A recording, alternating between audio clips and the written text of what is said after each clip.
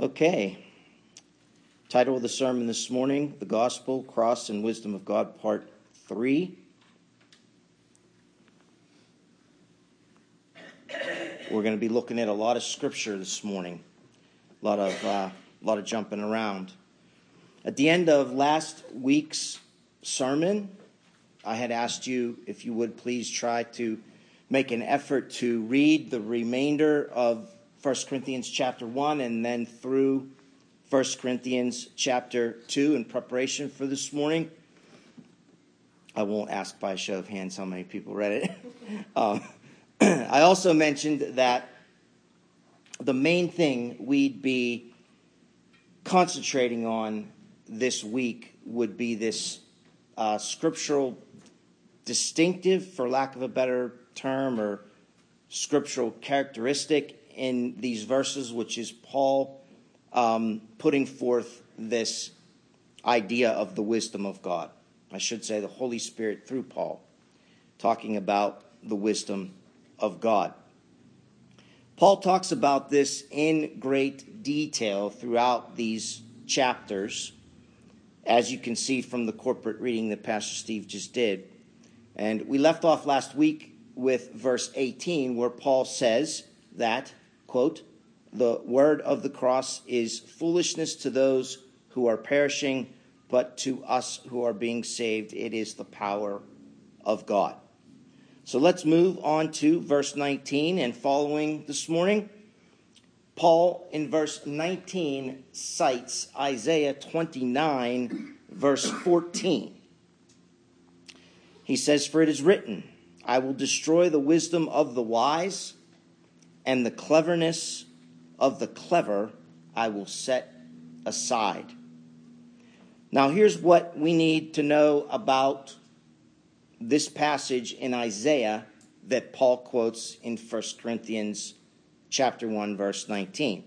In context, this verse in Isaiah is part of a plethora of passages in Isaiah whereby Israel is repeatedly warned by God not to attempt to match wits with God, with him. And yet they did. And so have we at times in our lives, if we're going to be completely honest. And, excuse me, the Corinthians were no different, which is Paul's point in quoting Isaiah 29:14 in the first place. The Corinthians had become enamored with the philosophies of their Greek culture. And as such, their pride needed to be dealt with. And the Apostle Paul, of course, addressed this matter by contrasting the wisdom and power of God with the wisdom of the world. That's what's going on here in the first two chapters of 1 Corinthians. So Paul reminds them in verse 19 by quoting Isaiah 29:14 that God has already said that he will destroy the so-called wisdom and cleverness of man. Which is why, beginning in verse 20 of our text, 1 Corinthians 1, Paul says this, "Where is the wise man? Where is the scribe? Where is the debater of this age? Has not God made foolish the wisdom of the world?" Paul's actually quoting here, technically, that one line, Isaiah 19:12 instead of Isaiah 19:14. So he's playing around there with a few verses in Isaiah. And he goes on in verse 21, and he says, "For since in the wisdom of God, the world, through its wisdom, through its own wisdom, did not come to know God, God was pleased through the foolishness of the message preached to save those who believe." In other words, it wasn't the wisdom of the world that led us to know God or leads us to know Christ. Verse 22, "For indeed, Jews ask for signs and Greeks search for wisdom, but we preach Christ crucified, to Jews a stumbling block, and to Gentiles foolishness." Verse 24, "But to those who are being called, both Jews and Greeks, Christ is the power of God and the wisdom of God. Why? Why is he? Well, look at verse 25. Because the foolishness of God is wiser than men, and the weakness of God is stronger than men. That's why. In other words, church, true wisdom and power are to be found paradoxically where one would least expect them, in the place of their own apparent negation. To the human eyes of the unregenerate natural man, the crucified Christ symbolizes helplessness and absurdity. I mean, God has a son, and his son comes to earth, and he's going to nail him to a cross. That's absurd. That's what that's what was going through their minds. The cross appears to be foolish to those who are perishing, but to those who are being saved, the cross is brilliant. God is brilliant in this plan of salvation. And furthermore, the pattern of God's wisdom and power is exemplified in the Corinthians' experience with God if they've been given supernatural eyes to see it, right? The natural man, the depraved man, the man born into original sin is not going to see it without God's regenerating his heart. We talked about that last week. Now, look at 1 Corinthians chapter 1, verses 26 through 31. Paul says in verse 26, "For consider your calling, brethren, that there were not many wise according to the flesh, not many mighty, not many noble, but God has chosen the foolish things of the world to shame the wise, and God has chosen the weak things of the world to shame the things which are strong." Verse 28, "And the base things of the world and the despised. God has chosen the things that are not, so that he may nullify the things that are." Key verse, verse 29, "so that no man may boast before God. But by his doing, by God's doing, you are in Christ Jesus, who became to us wisdom from God and righteousness and sanctification and redemption, so that, just as it is written, let him who boasts boast in the Lord." Do you see it? Do you see it? There's no human wisdom in the cross. There's no human wisdom in the gospel, in the entire plan of salvation. There's no human wisdom in it at all. If there was, man could boast and share in the glory. But guess what? God doesn't share his glory with anyone. Look at 1 Corinthians chapter 2, verse 1. Paul says, "And when I came to you, brethren, I did not come with superiority of speech," no fancy speech, no fancy rhetoric, "or of wisdom, proclaiming to you the testimony of God." Okay? "For I determined to know nothing among you except Jesus Christ and him crucified." Paul premeditatedly, folks, made his speech simple and plain, and just preached the cross of Jesus Christ. That's it. No swanky doctrine. No swanky rhetoric. Verse 3, "I was with you in weakness and in fear and in much trembling." Paul does not take this preaching the gospel lightly or flippantly ever, and neither shall we. Verse 4, "And my message and my preaching were not in persuasive words of wisdom, but in demonstration of the Spirit and of power, so that your faith would not rest on the wisdom of men, but on the power of God." There it is again. It's all God's power, and it's all God's glory. But wait, look at verse 6 of chapter 2. It gets even better. Paul says, beginning in verse 6, Yet we do speak wisdom among those who are mature. A wisdom, however, not of this age, nor of the rulers of this age who are passing away, but we speak God's wisdom in a mystery, a hidden wisdom which God predestined before the ages of glory. Remember, I mentioned that in the very first sermon. Before the foundations of the world, God prepared Christ to die. Verse 8, the wisdom which none of the rulers of this age has understood. For if they had understood it, they would not have crucified the Lord of glory. But just as it is written, things which eye has not seen and ear has not heard, and which have not entered the heart of man, all that God has prepared for those who love him. Verse 10, for to us God revealed them through the Spirit, capital S, the Holy Spirit, for the Spirit searches all things, even the depths of God. So you see, there's a significant contrast through the entirety of chapter 1 and 2 between the wisdom of the world and the wisdom of God. That's basically it right there. We just saw a moment ago in Isaiah 29, the man's wisdom will perish. Paul said in Romans chapter 1, remember verse 22, that those who professed to be wise had become fools.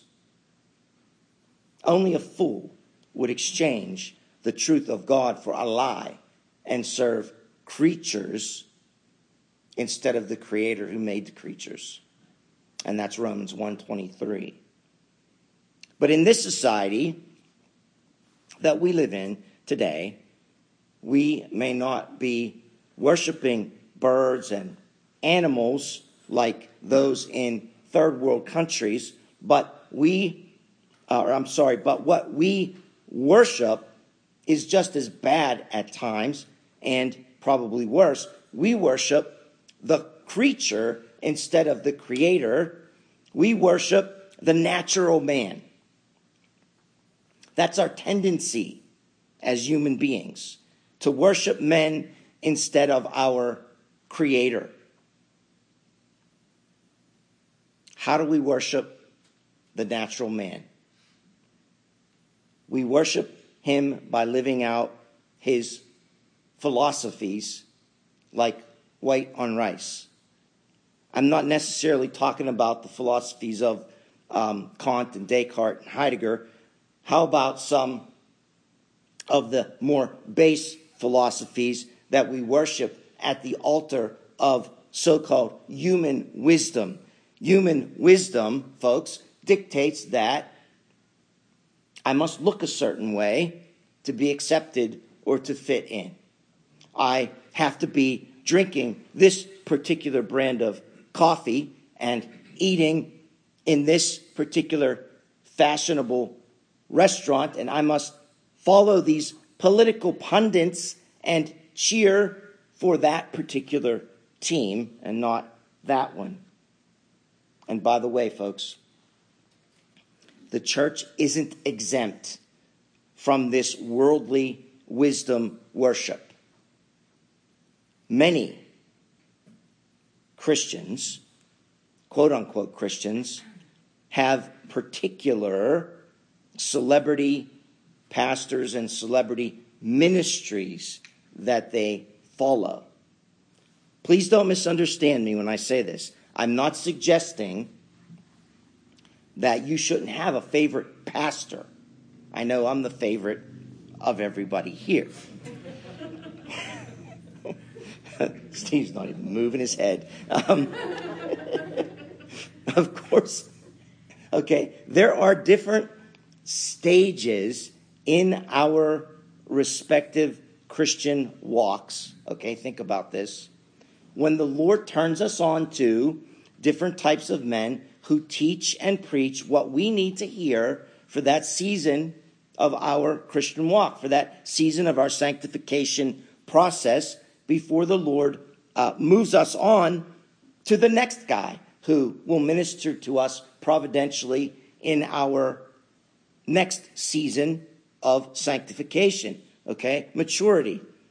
I'm not talking about that. That's necessary, and it's healthy to be hot on certain people and certain doctrines at time, certain books, because God is growing you in a certain area. You know what I'm saying? Okay? I am instead referring to the men and women within Christendom that many people, and I say many without reservation, come to idolize and worship. They dress like them, talk like them, walk like them. More importantly, they get caught up in their teachings, and their teachings are not orthodox. They're not good. And if the teaching isn't orthodox, then I guarantee you there's going to be other departures from biblical and ethical norms, okay, that will follow. Like examples, the wrong view of a marriage union, or a wrong view of the Old Testament, or an aberrational view of how to raise children, or where to allocate personal finances, etc., etc. Most of these guys also, they don't have churches. They have churches that look like Mecca. They have malls that look like churches. And they're literally called, many of them, compounds. They call them compounds. And, there's the one with the Crystal Cathedral. There's the Prayer Tower. And there are the ones with multiple, satellite campuses, all sorts of humongous churches. And the pastor, and these are real examples I'm giving you. These aren't fake. I took these, checked them out, fact-checked them. The pastor has his own tax-exempt, 16,000 square foot parsonage with 7.5 bathrooms for the pastor, his wife, and their 2 kids to live in. Again, real example. The church publishes his own books, okay? He has a private jet paid for by the church. He has his own pilot paid for by the church, and his own bodyguards. And the church has a gym, and it's equipped with, quote-unquote, Christian personal trainers. It has a movie theater, and let's not forget, it has a restaurant. And I'm not just talking about one church. There are many that fit this bill. And we could go on and on and on. My question to you is, who pays for all of that? Their worshipers do. Worshipers. They idolize these guys.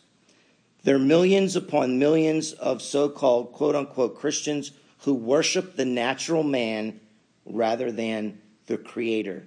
This is worldly wisdom masquerading as church. One more time. This is worldly wisdom masquerading as church. Yet, it's increasingly all around us, and many Christians can't quite figure out why, but I'll tell you why.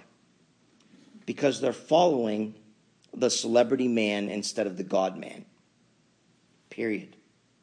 They are following worldly wisdom instead of the wisdom of God. Here's the difference between the two. Now listen carefully. Please go back to 1 Corinthians chapter 1, verses 20 through 24. Paul says, where's the wise man? We just read this before. Where is the scribe? Where is the debater of this age? Has not God made foolish the wisdom of the world? For since in the wisdom of God, the world through its wisdom did not come to know God, God was well pleased through the foolishness of the message preached to save those who believe. Think about that for a minute. God was well pleased through the foolishness of the message preached to save those who believe. Meaning, the gospel to the natural man sounds very foolish. Like I said before, God has a son. God sends the son to take on human flesh and get crucified and nailed to a cross. That is foolishness to people in the world. Verse 22, for indeed Jews ask for signs, Greeks for wisdom. But we preach Christ crucified.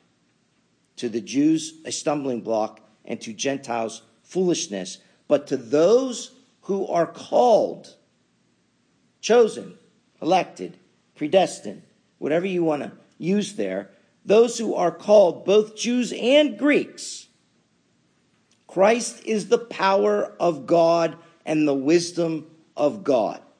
Did you catch it? The very last verse. Christ is the power of God and the wisdom of God. If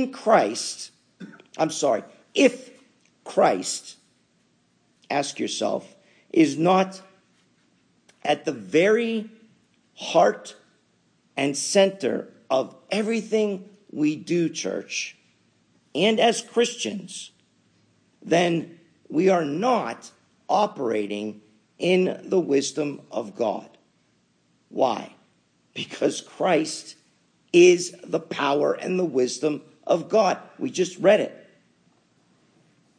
Christ is the power and the wisdom of God. Therefore, he must be central in everything we do. The cross must be central. The gospel must be central.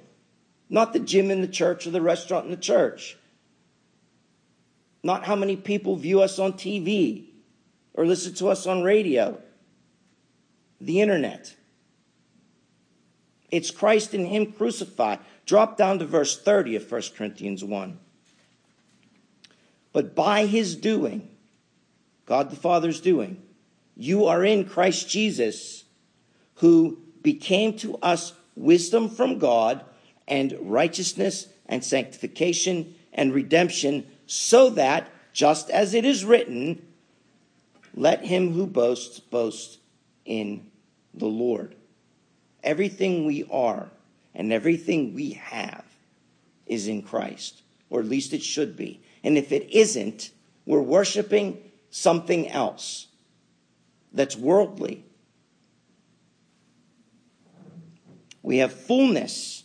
This is the other thing I want you to see this morning. The word fullness. We have fullness in Christ. If you would go to Colossians chapter 1 for starters.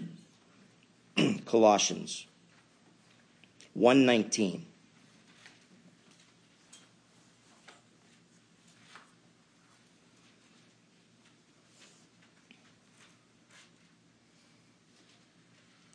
Paul says, for it was the Father's good pleasure for all the fullness to dwell in him. That means Christ.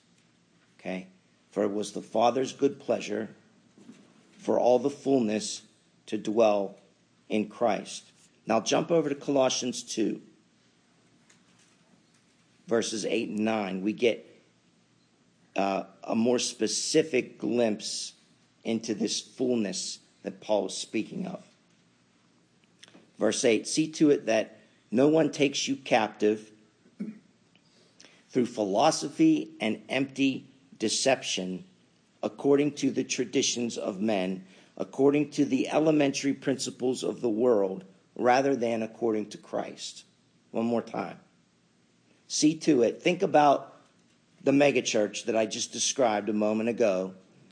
See to it that no one takes you captive through philosophy and empty deception, according to the tradition of men, according to the elementary principles of the world, rather than according to Christ. Verse 9, for in him, that is in Christ, all the fullness of deity dwells in bodily form. Verse 10, and in him you have been made complete, and he is the head over all rule and authority, and in him you are also circumcised with a circumcision made without hands, in the removal of the body of the flesh by the circumcision of Christ. That's the circumcision of the heart. Verse 12, having been buried with him in baptism, in which you were also raised up with him, with Christ, through faith in the working of God. This was all God's doing, who raised him from the dead.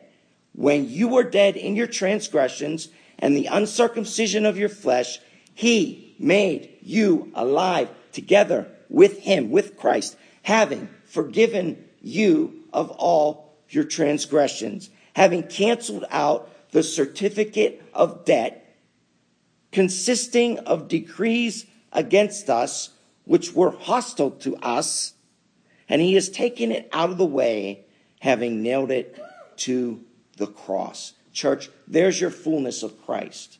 That is the fullness of Christ in you. All the fullness of the deity dwells in him in bodily form. He dwells in you. Everything that is in Christ, that is yours, is for the taking, because Christ secured it for us. The circumcision of the heart, the regeneration, the forgiveness of sins, no condemnation, no guilt. All of those things are in the fullness of Christ Jesus our Lord. Jesus wasn't a great teacher, or I should say just a great teacher, as so many today like to tout. Jesus wasn't just a great prophet in a line of many great prophets, which our Muslim friends love to say. No, Jesus was and is God, period. Jesus was and is God. Folks, I don't believe this stuff just because the Bible says it. I believe it because I know him. I know Christ. I've known him for 40 years. Or I should say, he has known me. He knew me first. And he has known me from before I was even created.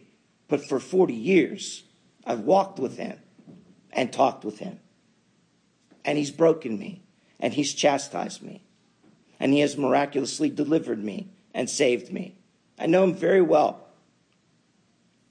I'd give my life for these truths, and I'd give my life for this Christ.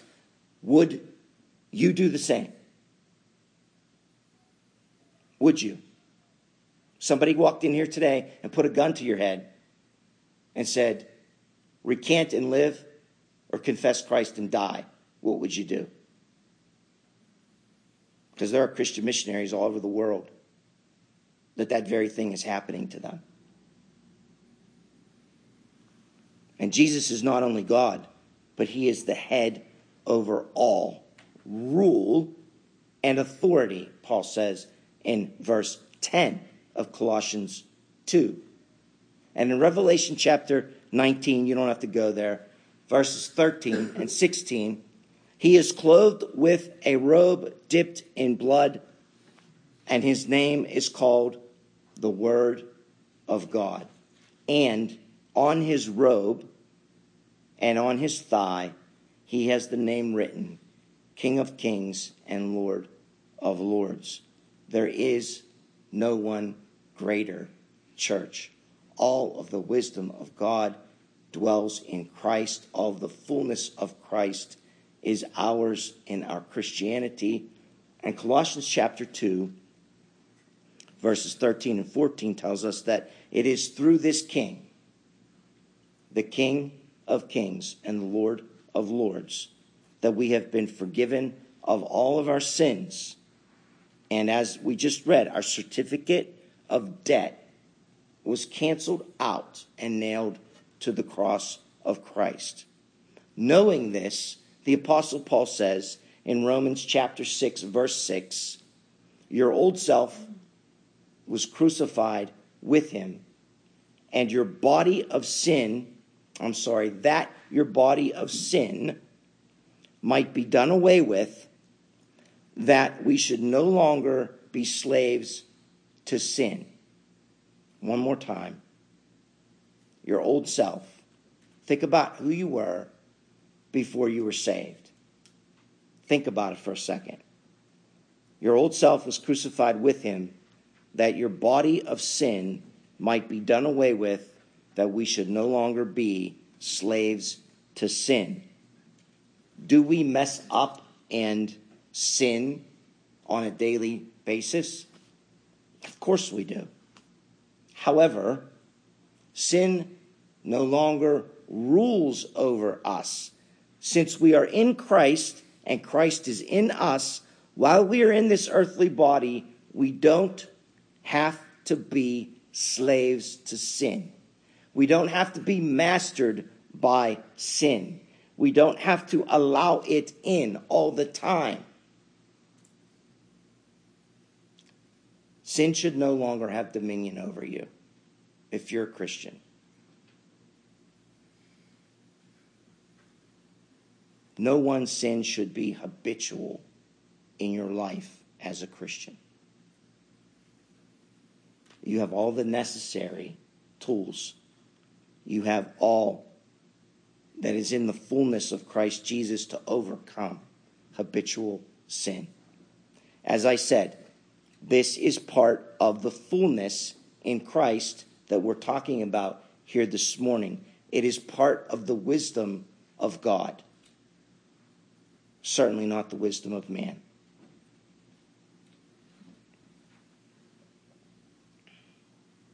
First Corinthians 1:24. This is the verse that I want you to go away etched on your brain and your heart. Christ is the power of God and the wisdom of God. Christ is the power of God and the wisdom of God. And everything that I just outlined here this morning is part of the power and wisdom of God. In and through Christ Jesus our Lord, because of his death, burial, and resurrection, and his ascension on our behalf at the right hand of the Father, interceding for us as I speak.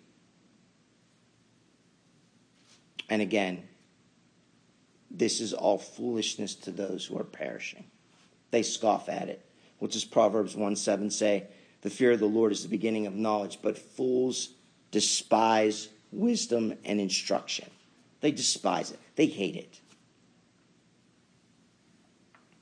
And so I'm telling you, if you are within the sound of my voice today and you reject this eternal Christ who is offering you salvation from your sins and from eternal damnation today, things will not bode well for you in the end. They won't. And for you and me, folks, the end could be today. It could. I knew a guy, his name was Dwayne, and he was a salesman with me in a company that I worked for in the late 80s. And even though Dwayne was in his 30s, he weighed about, I'd say 425 pounds. And nicest guy you'd ever want to meet. And we used to meet every Monday morning for a sales meeting at King's Family Restaurant, King's, 7 a.m. And he was always the first one there. And the irony was that he was coming all the way from New Alexandria, PA, which is way out there.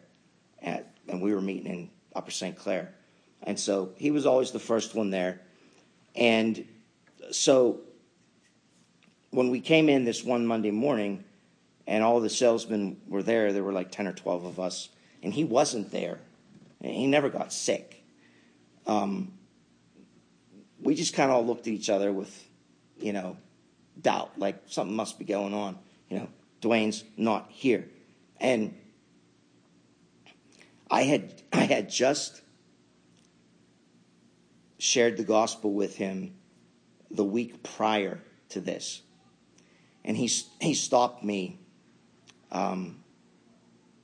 partway through, and he said, Mike, I know Jesus Christ is my Lord and Savior.